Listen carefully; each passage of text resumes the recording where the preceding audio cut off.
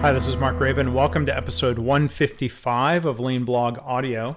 This is a post from July 28th, 2016, part 3 of day 1, my lean healthcare trip to China. So I'm continuing to go through my notes, picking up from my last post and episode here about the China trip, and you can find links to the whole series and more if you go to leanblog.org/audio 155. So the first topic is visuals. Now, the presenter that I was referencing in part 2 here, she said something that's certainly a familiar challenge with healthcare facilities here in the U.S. She said, patients often get lost due to a lack of good signs. Now, one hospital that we saw later in the week had some what seemed to be helpful visuals on the ground that were clearly intended as a countermeasure to that problem. And I've seen similar floor markings in some American hospitals. And again, you can go to leanblog.org/audio 155 to see the picture, but you've got lettering and arrows in Chinese and English pointing in one direction, what looks like kind of a long strip of tape following down the hallway, pointing to radiology, a darker blue band pointing the other direction toward inpatient. Now, somebody in our group saw one of these and they said, oh, look, visual management. Now, it may be semantics. It is semantics, I guess, and it's maybe nitpicking.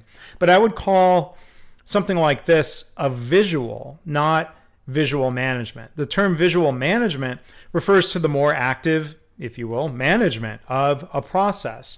Asking the question, is there an abnormal condition?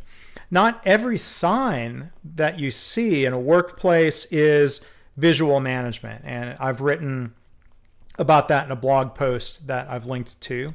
There's no management to be done in this system with the markings on the floor, since we probably can't tell visually if a patient is walking in the wrong direction. It's not like radiology patients are wearing light blue clothing and those headed to the inpatient area are wearing dark blue so that we could intervene if it seemed like, oh, I see visually that patient is walking in the wrong direction, so we can manage that situation. Visual management goes deeper than just posting helpful visuals. So the next topic is on payment and patient satisfaction. The presenter also said, one reason for conflict between patients and the hospital is that we're always asking them to pay. They might have successful surgery, but one sentence about needing to pay immediately can kill patient satisfaction. Maybe we should focus on money less. She posed that as a question.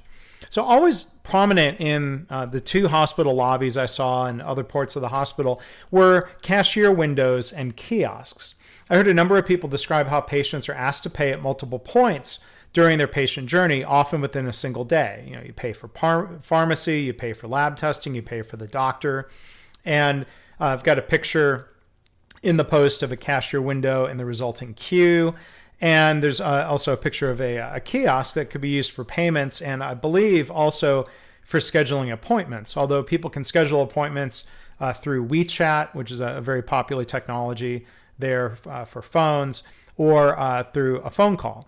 Now, this hospital said about 75% of patients just showed up without scheduling an appointment, so they end up waiting. It becomes difficult to manage capacity in the queues, but that's what they explain. Now, of course, back to the question of focusing on money less. Payment is necessary. It's not strictly a value-adding step for the patient, but it is required for the hospital to keep running. I mean, I guess it's good to question and challenge how and when the payment is requested. Next topic was lean design and detail. The presenter also talked about hospital layouts and how, quote, some hospitals are better designed for flow, such as having the operating rooms and ICU on the same floor, or having the lab and blood draw stations on the same floor. She used an example of patients at one hospital having to hold and carry containers with their own bodily fluid specimens, which can lead to spills and mishaps. Another hospital with a better design has convenient drop-off windows next to the bathroom, as she explained. As I mentioned in the last post, she said, some hospitals are paying more attention to details, which is definitely something you see with different initiatives in other countries called 3P or lean design. That's something I've blogged about and included in actually a new chapter in the 3rd edition of my book, Lean Hospitals. Next topic is physicians and respect. I found it interesting that nobody in the conferences or the hospitals was wearing a necktie. I'm fine with that, and I've questioned in previous blog posts if doctors and administrators are often overdressed here in the U.S.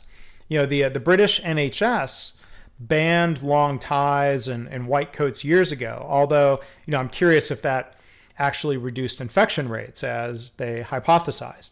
It did lead to some complaints of scruffy doctors by 2013. But the Chinese presenter asked if doctors need to dress more formally. She asked if suits and ties would bring more respect and if we'd show more respect by dressing up. Now, personally, from a patient standpoint, I don't care if my doctor is in a tie or neat business casual attire or clean-looking scrubs. Different patients will have different views on this, of course. And sometimes that's generational. I think respect is something that can be demonstrated in a number of ways, and clothing might just be superficial. Again, I think it's interesting that this debate is very similar to what we see in other countries, even if the Chinese presenter was thinking about moving from the other end of the attire spectrum, where doctors, as she said, sometimes show bare legs under their white coat and, quote unquote, it's not decent. The presenter also said that healthcare needs to be warm in our interactions and, quote, doctors have no time to talk with patients because they're busy.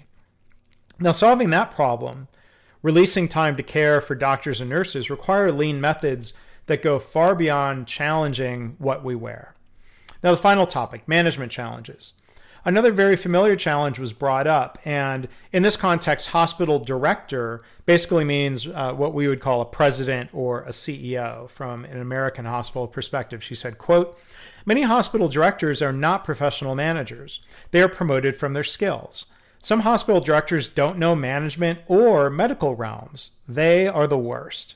In the middle is the type of director who knows one of the two. The best directors have management and professional knowledge. So again, that seems like a very universal challenge. It's great to see more hospitals actually teaching what you might call lean leadership mindsets and skills to supervisors, managers, directors, VPs, and executives. But sometimes there's a real need for what you might call remedial management and supervisor skills training. Leaders in healthcare often don't want to admit that they need that help. And it's not their fault that they were too often never really taught how to manage. Some people figure this out on their own, but many don't. So there's going to be more posts and podcast episodes following about the remaining days of my trip and the hospital visits. Again, if you go to leanblog.org/audio155, you can see an icon where you can click to view and read the whole series.